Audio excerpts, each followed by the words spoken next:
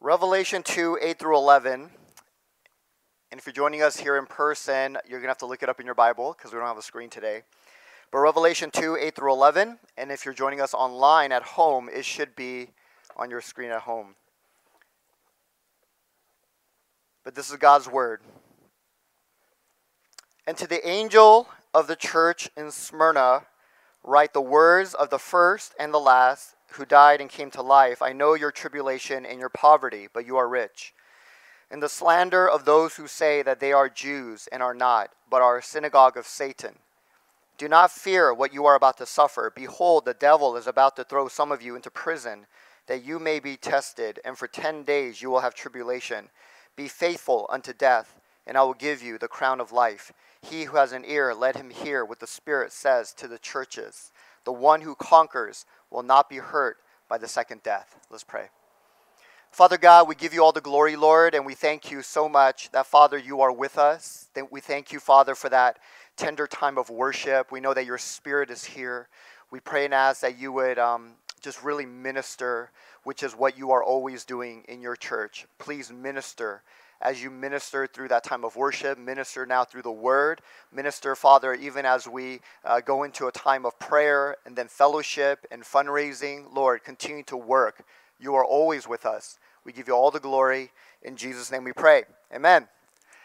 All right, well, we are continuing our series in the book of Revelation. It's called 7 Letters to the Church.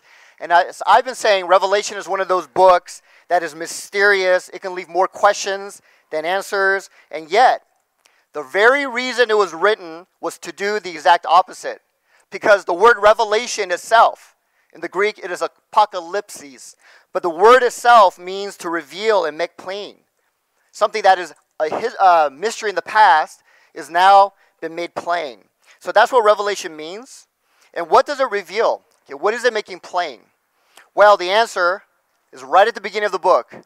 Jesus Christ. The book of Revelation is revealing to us Jesus Christ. Right there, chapter 1, verse 1. It is a revelation of who Jesus is in his glorified form. So after he died and rose again, he ascended to heaven. But what is he like? Well, Revelation shows us. But that's not all. It's also revealing what he will do before, after, or I should say during and immediately after his second return. So what will Jesus do as his return draws near? Now, when you open the book to the first 3 chapters in Revelation, because that's where we're going to be in this whole series, the focus is on Jesus and what he's doing before his second coming. So not during, not after, but before. So what is he doing right now before he returns? Well, it's very clear. He is standing in the midst of his church. John had this revelation of the 7 golden lampstands representing the 7 churches in Asia Minor, but it's bigger than that. It represents all the churches throughout all time. And Jesus is right in the middle of those candlesticks. So he is in the midst of his church, but he's not just standing there, but what is he doing? He's ministering to his church. So have you guys ever read that revelation or that vision of Jesus and you thought, okay, that's cool, but it's so weird, right? That picture of Jesus, I don't connect with it. Well, we should connect with it. Because every description of Jesus, what he's wearing, what he looks like, is a ministry. It represents a ministry he is doing for the church. And we've already looked at it twice now, so I'm not going to review it again. But it represents his ministry. And here's where all of that ministry shows up in the book of Revelation. It shows up in the 7 letters to his church. So when he sent these 7 letters, and we've already started looking at them. We looked at the first letter. Today we're going to look at the second letter. But every time he sent one of these letters to his church, he was ministering to them. He was ministering. And that's why every letter starts with a description of Jesus at the very beginning of the letter. So please don't miss that. Every time we look at a letter, look at how it describes Jesus right at the beginning. Why? Because those descriptions are pointing to his ministry for that church. And that letter was sent to minister to them. Does that make sense? So this is something that we can't miss. We need to notice that Jesus is ministering to his churches through these letters. So I hope all of that is clear. And today we're going to be looking at Jesus' second letter to the church at Smyrna. And this was a suffering church. So Jesus sent his second letter to a suffering church.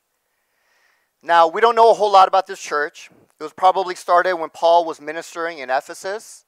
So if you read in the book of Acts, he was there in Ephesus in Acts 19, and he was doing a powerful ministry there. A church got started, and somewhere along the line, either Paul or somebody Paul converted went out to Smyrna and started this church. So you could call it a church plant out of the Ephesian church. So this is the church of Smyrna. It was in the Roman city of Smyrna. This was a beautiful city. People call it the most beautiful city in Asia. That's how historians refer to it. It was right on the coast of the Aegean Sea. So think of like a beautiful city like San Francisco. Actually, San Francisco isn't too beautiful anymore, but it used to be very pretty. But a beautiful city like that, right on the coast. It had a huge harbor, a lot of commerce. And the city was famous for their dedication to Rome. They were obsessed with Rome. They loved Rome. And here's one example. Okay, it went beyond the normal. But the city of Smyrna loved Rome so much that they built a temple next to their many other temples, and this whole temple was dedicated to worshiping Rome. Okay, not just the emperor, but the Roman Empire itself. So can you imagine a church being built and started in Riverside, not to worship God, but to worship the United States of America? And some of you guys are thinking, we already have churches like that. That's a different sermon. But imagine a church like that, right? But this was the city of Smyrna. But they built this temple to worship the Roman Empire itself. And this piece of history is important because it's going to explain why the church at Smyrna was so persecuted. So we're going to look at that in a little bit. But this is the context where this church sprung up. But for now, what I want us to understand is this church was suffering. Okay, this church was suffering. If you look in verse 9, the word tribulation, Jesus said, I know your tribulation. That word means serious trouble, a crushing burden. I'm talking about a suffering that doesn't seem to have an end in it. Have you guys ever suffered in that way where it's like, when is this going to end? And during that suffering, it feels overwhelming. It feels beyond what you can handle. I mean, there are times where you're just like, I can't do this anymore. And I've heard people say that oftentimes. I've said it. I just can't do this anymore. But that's the picture here. That's the kind of suffering we're talking about. And Jesus, because he's always in the midst of his church, he sees everything going on. And he sees the church at Smyrna, and he says, I'm going to encourage you. Okay, Jesus loved this church. He said, I'm going to comfort you. And so this is why he sent this letter, to comfort them and encourage them.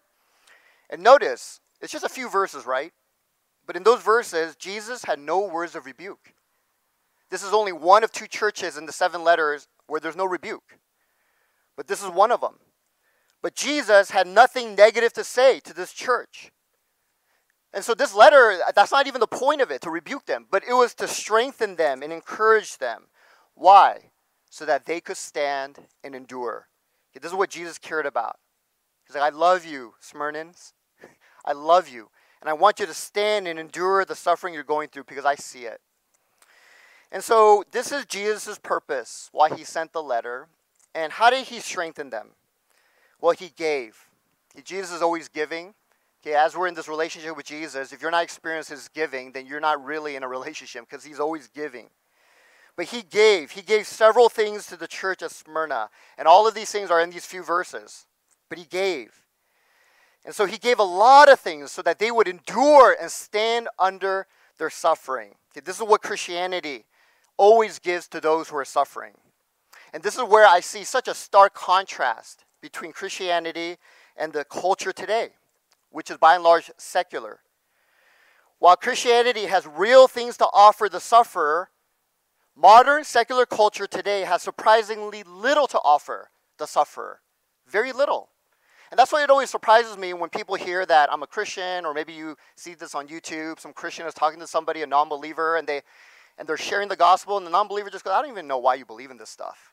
And that's always just curious to me. It's interesting because if you truly understood what your culture offers you, is almost nothing compared to what Christianity truly and deeply offers you, especially in the area of the problem of sin. Okay, what does your culture offer you to deal with sin? Okay, and the problem of suffering, here's another one. But what does your culture offer you to deal with suffering in a real way? Very, very little. And that's because their whole way of seeing reality is to maximize the good life now. And there's a very philosophical reason for that. But their whole way of viewing life is, I need to maximize the good life now. And it's not all bad, but the good life is filled with things like family. Whoa, something just turned on all of a sudden. But it's filled with things like family, friends, relationships, pleasure, entertainment, success, achievements, having a cause, a good cause, maybe even to change the world. But this is what a good life is made up of. And they need to maximize these things now, in the here and now. Why? And here's the philosophical reason. Because they know, or at least they believe that they know, this is all there is. There's nothing else. There is no God. There is no Holy Spirit. There is no heaven, no hell, no greater purpose beyond this life. This is all we have. Energy and matter, this is it. And so in the short life that I have, and many of them are honest, they say, we're not going to be around very long. But in this short life that I have, I need to maximize the good life now. And so this is their view of reality. And in that view, what does suffering become? Okay, for the non-Christian, for the person in our culture today, what does suffering become? It's nothing more than a terrible intruder to my mission in life, which is to have the good life. It's a terrible intruder. You know, I found these words. It's an anonymous person, but he calls himself a secular humanist. I found it online. But a secular humanists are people who reject belief in God as the basis for life. Instead, they embrace human reason and things like science and morality without God. They believe they can have morality without God, but they embrace these things as the basis for life. So if you know anybody like that, that's a secular humanist.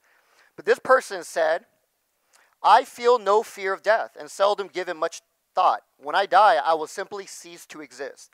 A person may suffer before dying, but death itself has no suffering. My advice then is to do your best while living and not worry about death. Secular humanists accept death as an inevitability, but embrace life as valuable because of it.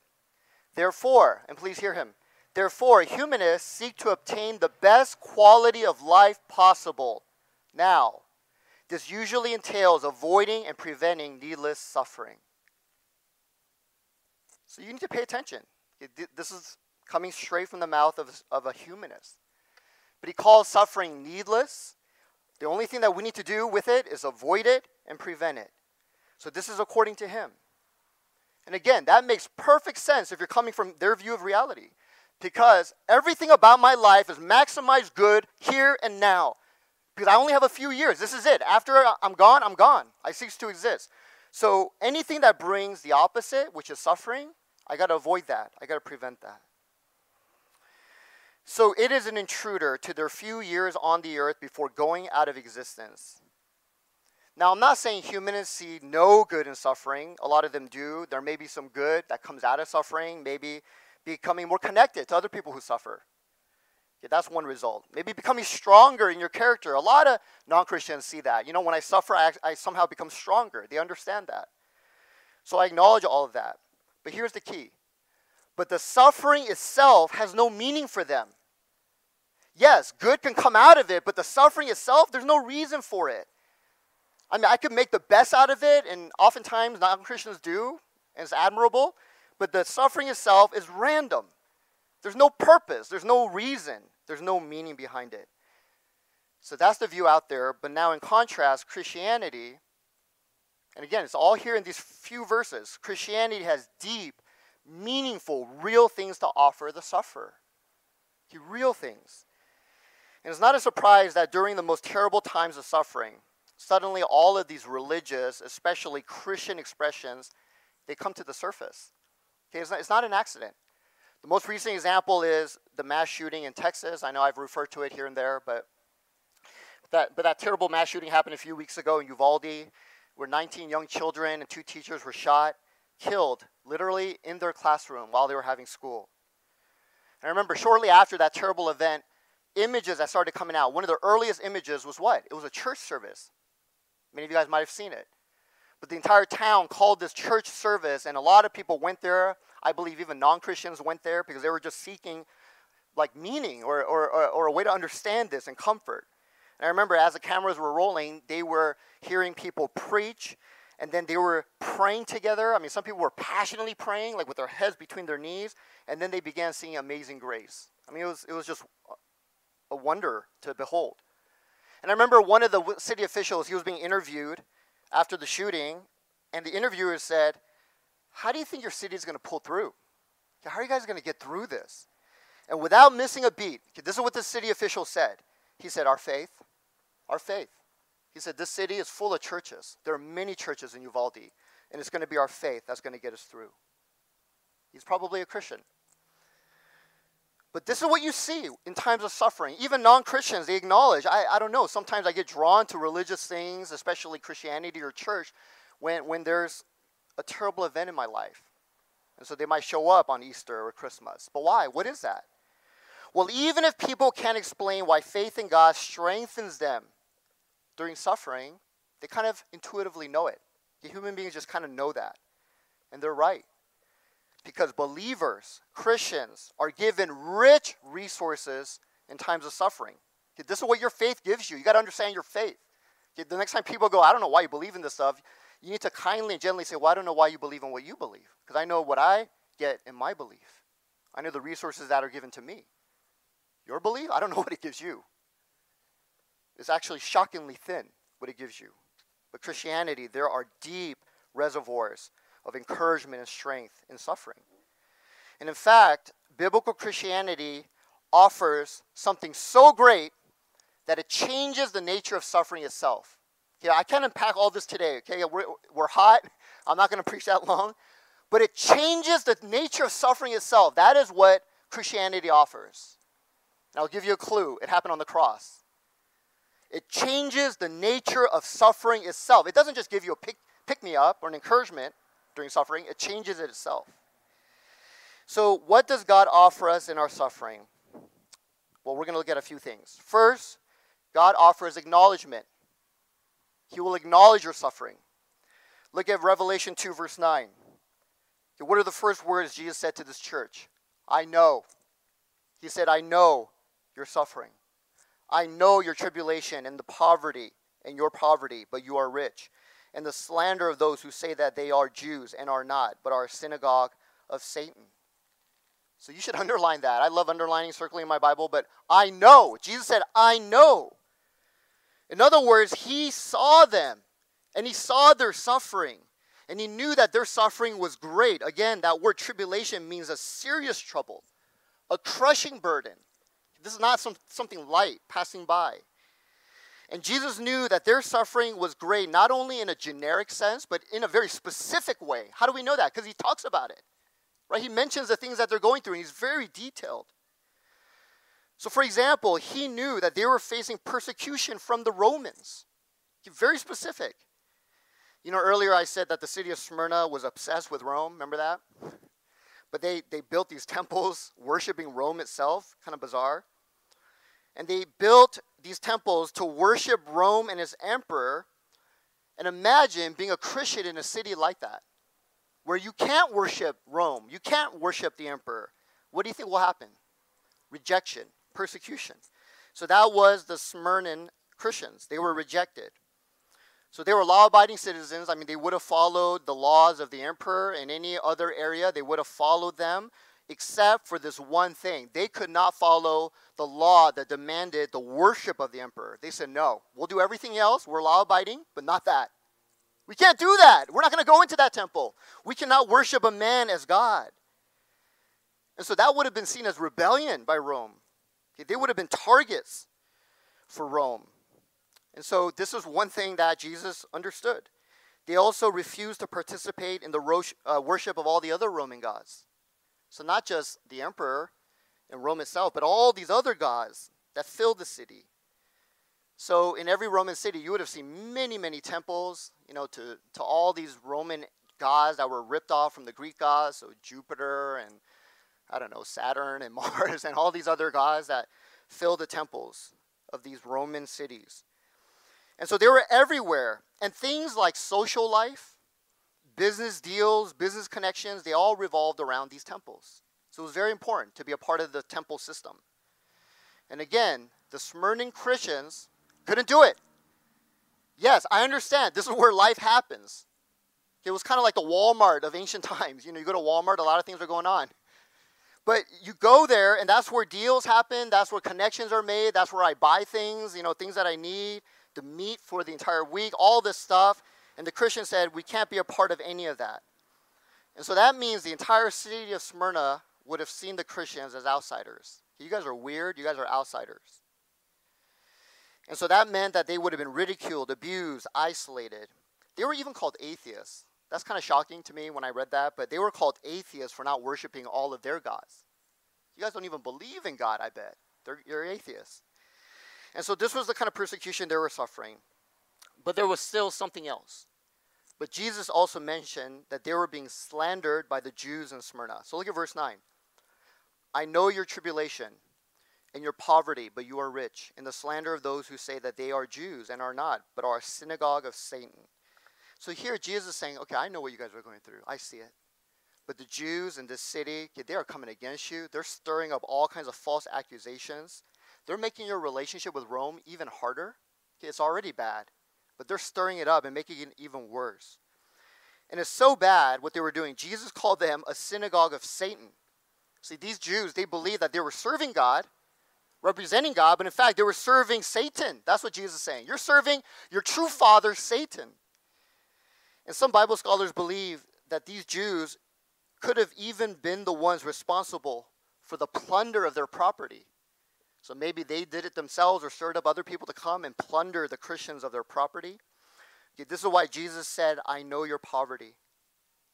This doesn't mean, oh yeah, I know that you're kind of struggling because you don't have a job right now. That's not what he's talking about. He's talking about you guys have nothing. The word there is very strong. Okay, there's two different words for poverty. There's one word that means having little. This is the stronger term. It means having nothing. And Jesus is saying, I know your poverty. You have nothing. Why? Because all your stuff is being stolen and plundered. And yet he said, you are rich. So there are riches that the world knows nothing about. And Jesus says, I see you. I see your suffering and you're going through so much, but you are rich. Okay, I want you to remember that. You're rich. You have riches the world knows nothing about. Okay, they're riches in me. Eternal riches, spiritual riches. So Jesus acknowledged all of that. He knew their suffering. It was specific. It was individual. So think about the next time you're going through suffering, or maybe in the most recent time. But does that even cross your mind that Jesus acknowledges this? Okay, he is in the midst. He's right beside me, and he sees it, and he knows it specifically and intimately. He knows it individually. It's not just generic, but he sees your suffering. So he sees the suffering of his people, his church. And this might not seem like an important point. You're like, okay, great. But you got to understand, without it, you can't endure suffering. Okay, everybody needs their suffering to be acknowledged. Okay, this is why whenever somebody is suffering, they usually don't want a lot of people around, but they want someone around, right? You know the whole saying, misery loves company? That's not just a saying. Okay, that developed over time in different societies for a reason. Yeah, you don't want a whole lot of people around, but you want somebody around. And the reason why is because the moment somebody shows up that you love, that you care for, a friend, a family member, and they show up in your suffering, immediately, they don't even have to say a word. Immediately, you know what? They're acknowledging your suffering, right? That's why they came. They don't even have to open their mouth. That was the case for Job's friends. They came to Job in his deepest, darkest suffering and just sat with him for 7 days and 7 nights. And that was great. And then they opened their mouth and it went downhill. But it was great in the beginning. Why? Because when they showed up, I see you, I see your suffering. They acknowledged it. And that is vital, brothers and sisters. Without it, you cannot endure suffering. And so we must have our suffering acknowledged. You know, I remember a movie many years ago. I think it was Angelina Jolie. But it was based on a true story. It was actually based on a city, a town not far from here in the Inland Empire. But in this movie, Angelina Jolie had a son who was kidnapped, and he was, taken away from her one day. And so here she is panicking and, looking for him. And then I forgot exactly what the events were, but one thing led to another where the cops, the police department, decided we're just going to pass this other boy that we found. Kind of similar enough, circumstances kind of match. We're going to pass him off as her son. Right? Crazy. And so they bring this boy to her, and the moment she sees him, she's like, this is not my son. And yet they insisted. And then people, the community around, started rallying around the police, insisting as well. And it got to the point where they would even ridicule her, going, oh my God, you're such a liar, and you're actually hysterical, you're crazy. And so they all came upon her, and they would not acknowledge her suffering. They wouldn't acknowledge the fact that her son was kidnapped and taken away from her. And because of that, if you were to watch the movie, you see her rapid decline until finally she became crazy. So it was tragic. I mean, this is based on a true story. And why? I mean, besides from the fact that she lost her son, she couldn't find her son, nobody was helping her, but why? It's because everybody around her wouldn't acknowledge what she was clearly suffering, that she knew to be true. And so you see how important that is. Unless people acknowledge your suffering, you won't endure. Okay, if you're going through stuff and you're just all alone, and even you believe God doesn't acknowledge, you will not last. You're going to have an incredibly hard time in it. And yet, when you look at Scripture, what do we see? God sees it. Okay, God sees it. He acknowledges it. Scripture is so clear. God sees our suffering. Nothing escapes him. And like Job's friends, God not only sees it, but he comes to us. Okay, this is exactly what we see in this passage. Jesus came to the Smyrna church. He wasn't sending a letter, a telegram from heaven. He was right there. He's in the midst. And so he comes to us. And he doesn't just sit there silently, but he actually says things. And unlike Job's friends, it doesn't go downhill. It actually helps. And so this brings us to our second point, which is the reason for suffering. God gives us the reason for suffering. So Jesus told the Christians at Smyrna, there's a reason for your suffering. Look at verses 10, the first part, all the way to 11. Do not fear what you are about to suffer. Behold, the devil is about to throw some of you into prison, that you may be tested. So here, Jesus gives a clear reason for why they are suffering. He said it's the enemy. I see everything, and the enemy is on the outskirts of your church, and he is constantly coming to destroy the church. And so this is not random. Okay, this is not just a freak accident. This isn't, oh, there's no rhyme and reason. No, there is a clear reason. It is the enemy coming against you. So the Smyrna Christians were caught in a spiritual conflict. It was spiritual, yet it was very real. He said the devil is about to throw some of you into prison. See, Christians need to understand that. Between the spiritual and the concrete reality, the spiritual is more real. Why? Because the spiritual affects the concrete reality, not the other way around. See, the devil, who's spiritual, is now going to throw some of you into prison, a real prison. And so there's a conflict that was going on. So Paul said in Ephesians 6:12 the same thing. For we wrestle not against flesh and blood, but against principalities, against powers, against rulers of the darkness of this world, against spiritual wickedness in the high places. There's a conflict, brothers and sisters. So there's a reason for all these things. You know, both my dad and my brother, they were in the military, and over the years, I kind of hear things here and there about the military. And one thing I remember hearing is morale, how important morale is. But in the military, morale is very important. Morale is just simply confidence or this kind of positive mindset in the face of hardship. So morale is very important. A lot of the commanders in the military, they care about it. They work to build it up and protect it. But morale. And one of the most demoralizing things for soldiers in war, and I have two family members who are not in war. Well, my brother was actually in the Iraq war, kind of far away from it, but he was in that war. But one of the most demoralizing things for soldiers in war is not knowing who or why they're fighting. Okay, why are we even here? Who's really the enemy? Okay, if you don't have those answers clearly in your mind, it is incredibly demoralizing. You quickly lose confidence in this kind of positive mentality of, yes, let's go there. Okay, we're here for a good reason. Let's go out.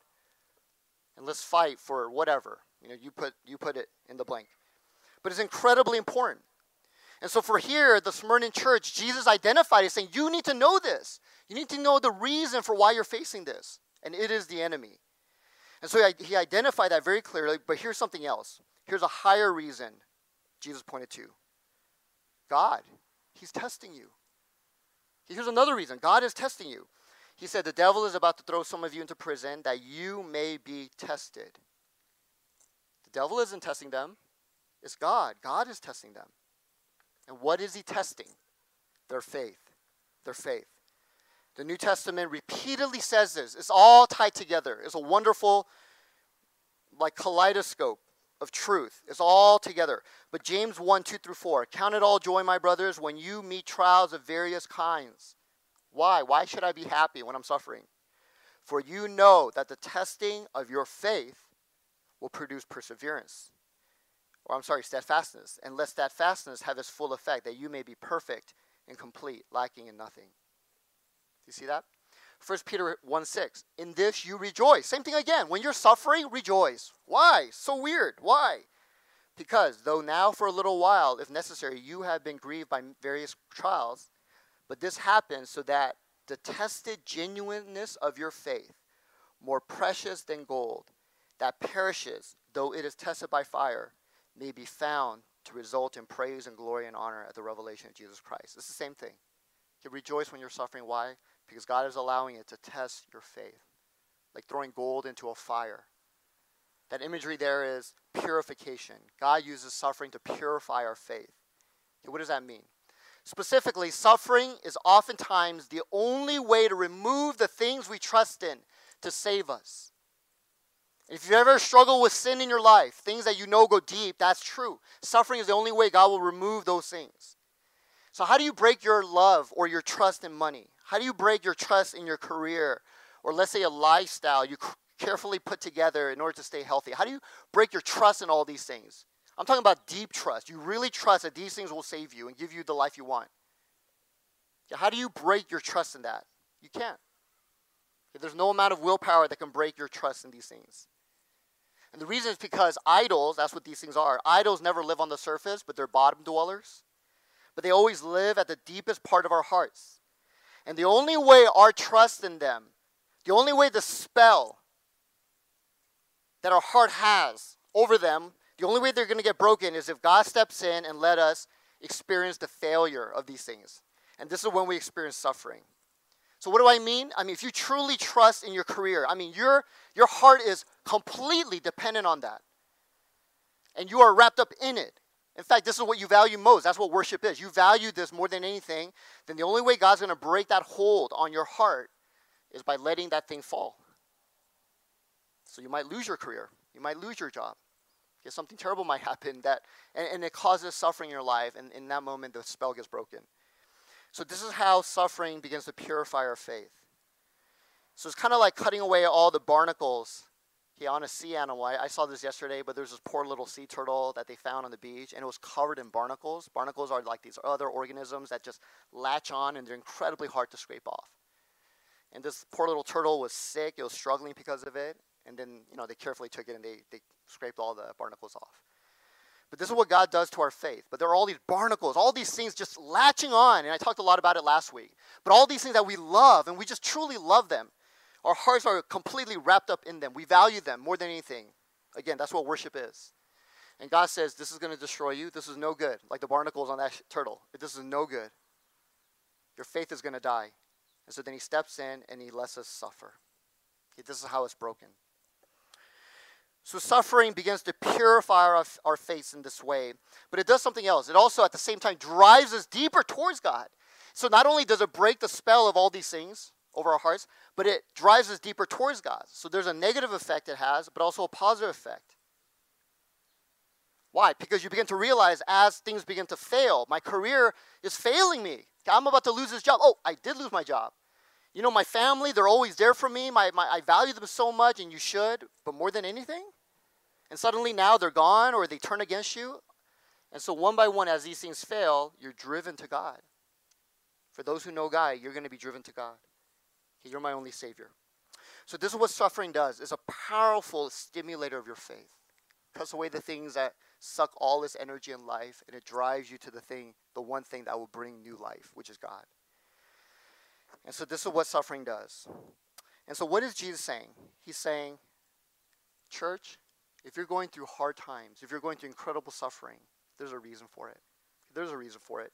There's an enemy coming against you, but more than that, I'm using it. I'm using it to test your faith. So there's a purpose.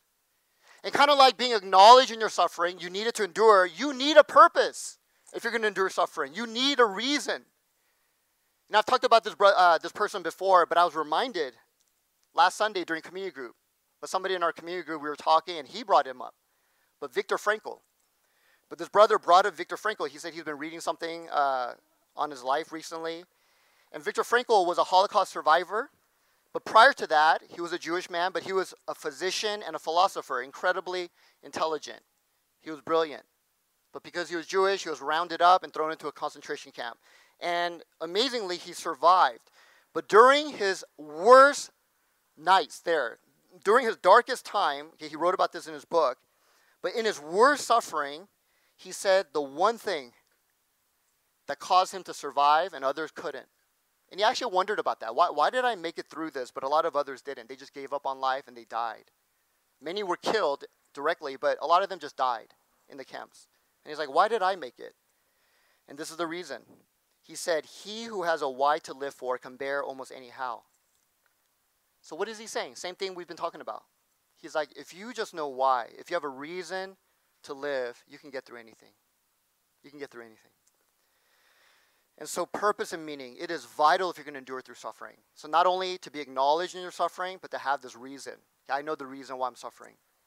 So again, Jesus offered both to the church, and modern secular culture is amazingly thin, amazingly unavailable to help us in this area. But going back to what I said earlier, modern culture today says the material world is all there is. Okay, we're the product of blind natural forces. And so this is all there is, and when something terrible happens to us, then there's no reason for it. A tornado comes and destroys your house, oh well. Your child is born with a genetic disease, oh well. Okay, the best we can do is just minimize and try to stop these things from happening, and we should do that. Christians should be all about that as well. But they have no other explanation. I mean, that's just how life is. Get on with it. And if there's any meaning that you can find, and a lot of non-Christians, again, find meaning in their suffering. They do. It's a lie that only Christians have meaning. A lot of non-Christians and non-believers look for meaning, but whatever meaning you can find, that's on you. You go find it on your own. And that is an incredibly difficult burden to bear, especially when you're suffering. Okay, you're going through the worst things in your life, and somebody just goes, well, I think there's meaning to it, but you got to figure it out. Okay? I don't know. I'm already going through an incredibly hard time. Now I got to find the meaning behind this. And so whatever it may be, birth defects, hurricanes, car accidents, the pandemic, okay, you got to figure it out. Okay, you make the best of it. Move on. And some people can help, right? We're here to help each other, but you figure it out. And so this is all the culture can offer. Suffering is merely an intruder to the real mission of life, which is to maximize all the good things that I can do now. And if that's all you have, then you're not going to suffer very well. And that's been clearly shown in our culture today. People do not suffer very well. In fact, sociologists say that our culture today is probably the least able to handle suffering. Even non-Christian ancient cultures, other cultures, handled it better than our modern culture. But people today, they don't have the resources. But Christians do. So that's the second thing Jesus offered. Here's the third thing, the power to suffer well. So not only does he acknowledge it, okay, that's important. Not only does he give us the reason, that's also important. But here's the most amazing thing. He gives us the power to now endure suffering and to overcome it, to suffer well. So in our passage, nowhere does Jesus offer to take away the suffering. That's not what Jesus does. But usually what God will do is he will help us to get through it, to suffer well. So Jesus, he offers us two different clues on how or where the power comes from. But this power is transformative. Okay, before I read the verses, let me read you a quote. But C.S. Lewis, in his book, The Problem of Pain, he was quoting somebody else. He was quoting his mentor. But he said, the Son of God, the mentor said, the Son of God suffered unto death. Not that men might not suffer. Okay, Jesus didn't suffer so that we wouldn't be going through suffering. No. But Jesus suffered so that their sufferings might be like his. The Son of God suffered unto death, not so that we wouldn't suffer, but so that our sufferings might be transformed to be like his. So that's the power. That's the source of power, okay, that gets us through any kind of suffering, is Jesus suffered not only to just give us an example, but it transforms our suffering. It transforms our suffering. And so where do we see that in our passage? Well, the first place we see is verse 8. But this is that description of Jesus at the beginning of the letter. And to the angel of the church in Smyrna write the words of the first and the last who died and came to life. I would underline that as well. Who died and came to life. Okay, what is that? He's talking about his death on the cross and his resurrection. Okay, why is Jesus mentioning that? Why is he describing that before the letter? at the beginning of the letter. Because it directly connects to what will enable them to suffer well and get through this. It is my suffering. That's what Jesus is saying. Because I suffered, look at my suffering. I died and then rose again. Now you can suffer well. See, there's a direct connection. And here are two quick ways that his suffering enables us to suffer well. First, it removes the crushing weight that we experience oftentimes when we suffer, the crushing weight. And I'm not talking about the pain, but there's a different thing going on. But oftentimes when people suffer, there's an added weight to their suffering. And a lot of you, all of you know what I'm talking about as soon as I mention it. But it's that feeling of guilt or condemnation. Did I do something to deserve this? I've heard people say that oftentimes. You know, I'm a pastor. I get to meet people at their best times and their worst times. I get both. I don't usually get to meet them when they're normal. They stay away. But when they're really, really happy, like a wedding or something's really, really bad, I get to see them. But usually when I see them when they're doing bad, that comes out. I mean, did I do something? Right? And so they condemn themselves. There's this added weight and this burden that they put on top of their suffering already. So imagine that. You're already struggling. You're already going through immense pain. And then on top of that, you think it's your fault? And so that oftentimes is the narrative in Scripture. Okay, not God's narrative, but you see this with other characters in the Bible. This is Job's friends. But they came to Job. They were quiet for 7 days, great. And then they started talking, not so great. But they said, Job, you know what? We're here for you. But hey, have you thought about why you're suffering? Maybe it's because you did something. I think it's because you're sinning. Do you have a secret life, Job? I think there's something going on, right? And Job's like, there's nothing, right? There's nothing. It's like, no, there must be something, right? Because we know good people equals good things in life. Bad people equals suffering.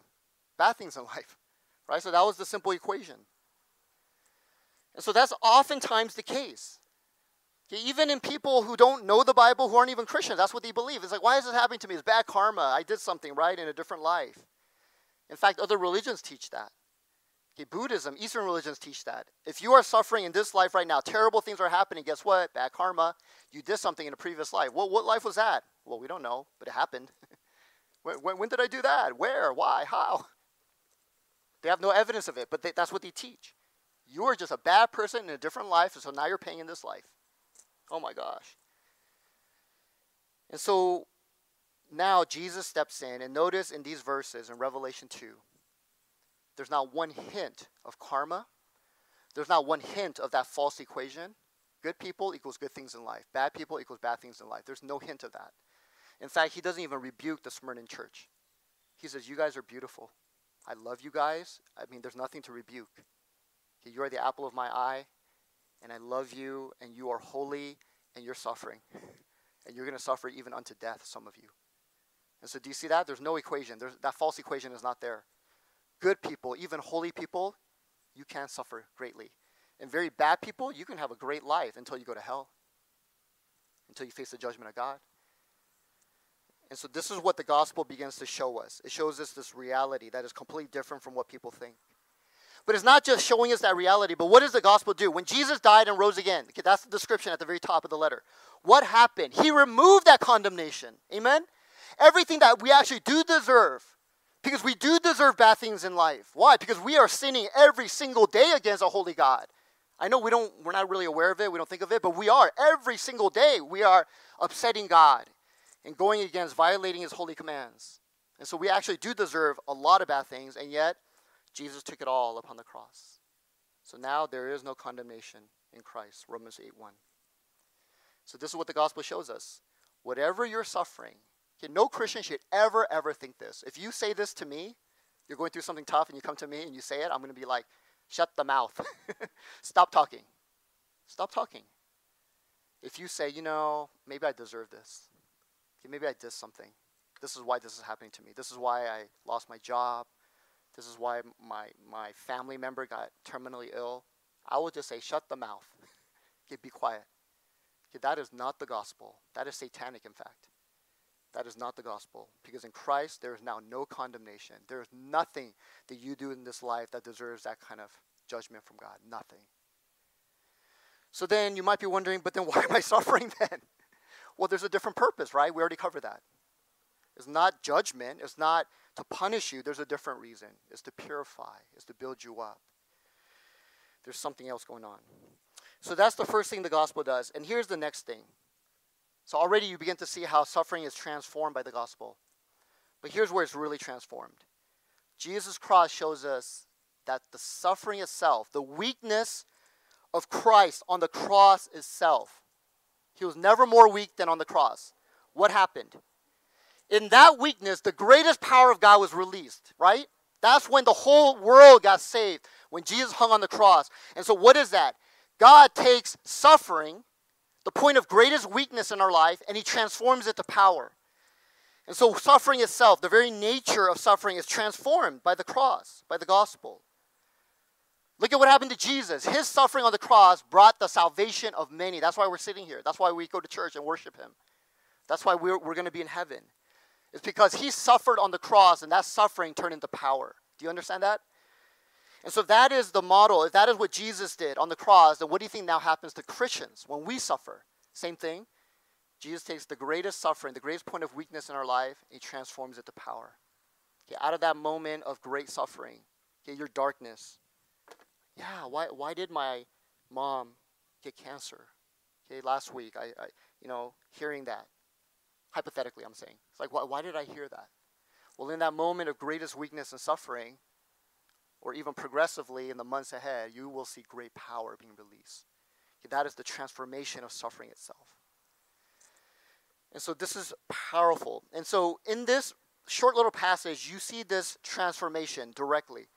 From their suffering, from their weakest point, Jesus points to something that's going to happen. Okay, this transformation, and this brings us to our last point, the vindication of suffering. Okay, they're going to be vindicated. Why? Because the gospel is transforming their suffering. So in the end, everything that felt unjust, everything that didn't feel fair, they're going to be vindicated. Okay, vindicated simply means everything is made right. Okay, justice, fairness, everything is made right. They are vindicated in their suffering. Look at verses 10 through 11, and we're going to come to a close. Be faithful unto death. Why? Just because I want you to suffer? No. Because remember, I died and rose again. Remember my suffering. I transformed suffering itself. Remember that. So, be faithful unto death, and I will give you the crown of life. He who has an ear, let him hear what the Spirit says to the churches. The one who conquers. You might be wondering, but what if I'm not one of them? No, every Christian conquers. Who is the one who conquers the world? The one who believes in the Son. 1 John. Okay, every Christian conquers the world. The one who conquers, every believer, the one who conquers will not be hurt by the second death. In other words, you're going to be in heaven with me for all eternity. And so what is that? Because the gospel transforms suffering itself, the very nature of suffering itself, now the point of your greatest weakness. Okay, and what could be the worst suffering than dying? That's your greatest weakness, right? When you literally get killed, and some of the people in the Smyrna church actually were killed. They laid down their lives.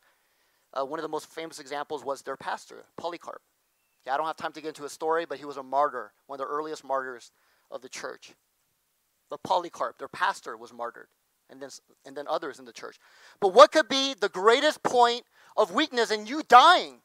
But Jesus is saying, but be faithful, even unto death. Why? Because even in that greatest moment of suffering and weakness, your death is going to be an immediate doorway into greater life. So death actually takes you into eternal life. And so, suffering itself has been fundamentally transformed. Even the worst suffering you can imagine, death itself just brings more life. Do you see that? And that's exactly what happened to Jesus. Jesus dying on the cross just resulted in more life. Eternal life for millions and millions of people throughout church history. So death brought even more life. And that is what God has done. And so there is a great vindication of suffering. Now, these are easy words to preach, but very, very hard words to believe and live out when you're actually suffering. I understand that. And so even in my life, I've just gone through ups and downs. I remember when my younger brother passed away when I was in college. I remember just recently sharing that to somebody, sharing my testimony, and it brought back a lot of memories. And I felt disappointed in God. I struggled in my faith, but God was working. And then even more recently, when we started having children, Jill and I, and then one after another were born with hearing loss, and just working through that and feeling, again, disappointed by God and just wondering why. And yet even in that, God was working. And I'm here to tell you, yes, these words are easy to preach but hard to live, and yet God will help you. Okay, God sees all things. He is in the midst. He himself has suffered, and he will transform your suffering, the very suffering itself, so that what you thought was the worst thing in your life becomes the best thing in your life. Amen? Okay, let's come to the Lord in prayer. But Father God, we just come before you, Lord God, and Lord Jesus, yes, I fully acknowledge these words are easy to preach, but very, very hard to live out. In the very midst of suffering, I think we just go back to our default of being confused and bitter and disappointed and hopeless. Maybe even rejecting you, leaving you altogether. And yet, Lord Jesus, your word is so clear that because of your death on the cross and resurrection, because of everything God is working in our lives, suffering can actually become one of the greatest blessings. Because you transform the suffering itself, the very nature of suffering itself. This is something that the world can never offer. The world can never offer this. And so, Lord Jesus, please, Lord, help us to understand. Help us to begin to not just listen to these words, but to really walk in them. And we start small. We start with the little things that are hard in our lives. And then we can work our way up to the far more difficult things in our lives. But help us have faith, beginning with the little trials in our lives. We thank you, Lord. We look to you in Jesus' name. Amen. Okay, let's just spend a brief moment. Again, it's hot. We're going to wrap it up soon, but let's just come before the Lord and say, Lord, please. And let this be your prayer if it's sincere. You don't have to pray this if it's not in your heart, but Lord, please help me to believe what your word says, that you really do acknowledge my suffering. You give me real reasons for the suffering. You give me power to suffer well. That power comes directly from your suffering on the cross and resurrection. And ultimately, you will vindicate me in my suffering. The worst thing that I could imagine in my life becomes instantly the best thing. It leads me into the best thing.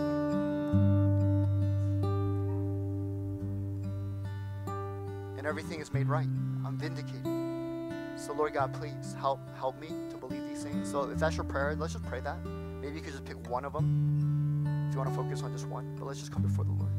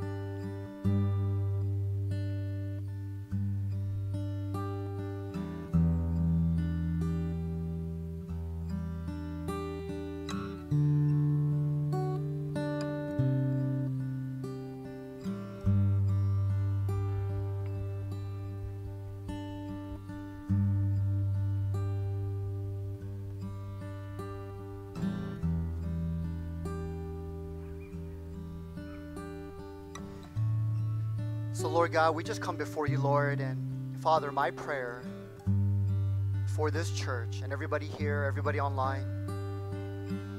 But Father God, my prayer, Lord, is that we would actually taste the reality of these truths. These are your truths. They're not things that I made up or some author in a book. But Lord God, these are your truths. And I pray that we would taste the reality of them in the very suffering that we might be going through. Because that's when it becomes real. To have a completely different experience of suffering. Lord God, is never enjoyable. It's never something that we would want in our lives.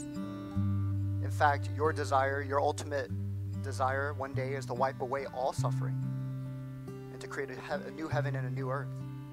So we know that is your desire ultimately. But in the meanwhile, you are using suffering. You are allowing suffering. In some cases, you even bring it for the highest good. And I pray that we can just have this radical shift in our perspective and understand. Why? So that we can endure, so that we can suffer well. People don't suffer well these days. People don't suffer well. So Lord God, please, Lord, help us. Help us as your church to show a better way. So Lord God, I pray for that reality, Lord. We thank you, Lord. We just come before you. We worship you. You're awesome, God. You give, and you give. You give us everything we need. In Jesus' name we pray. Amen. So let's rise for final worship.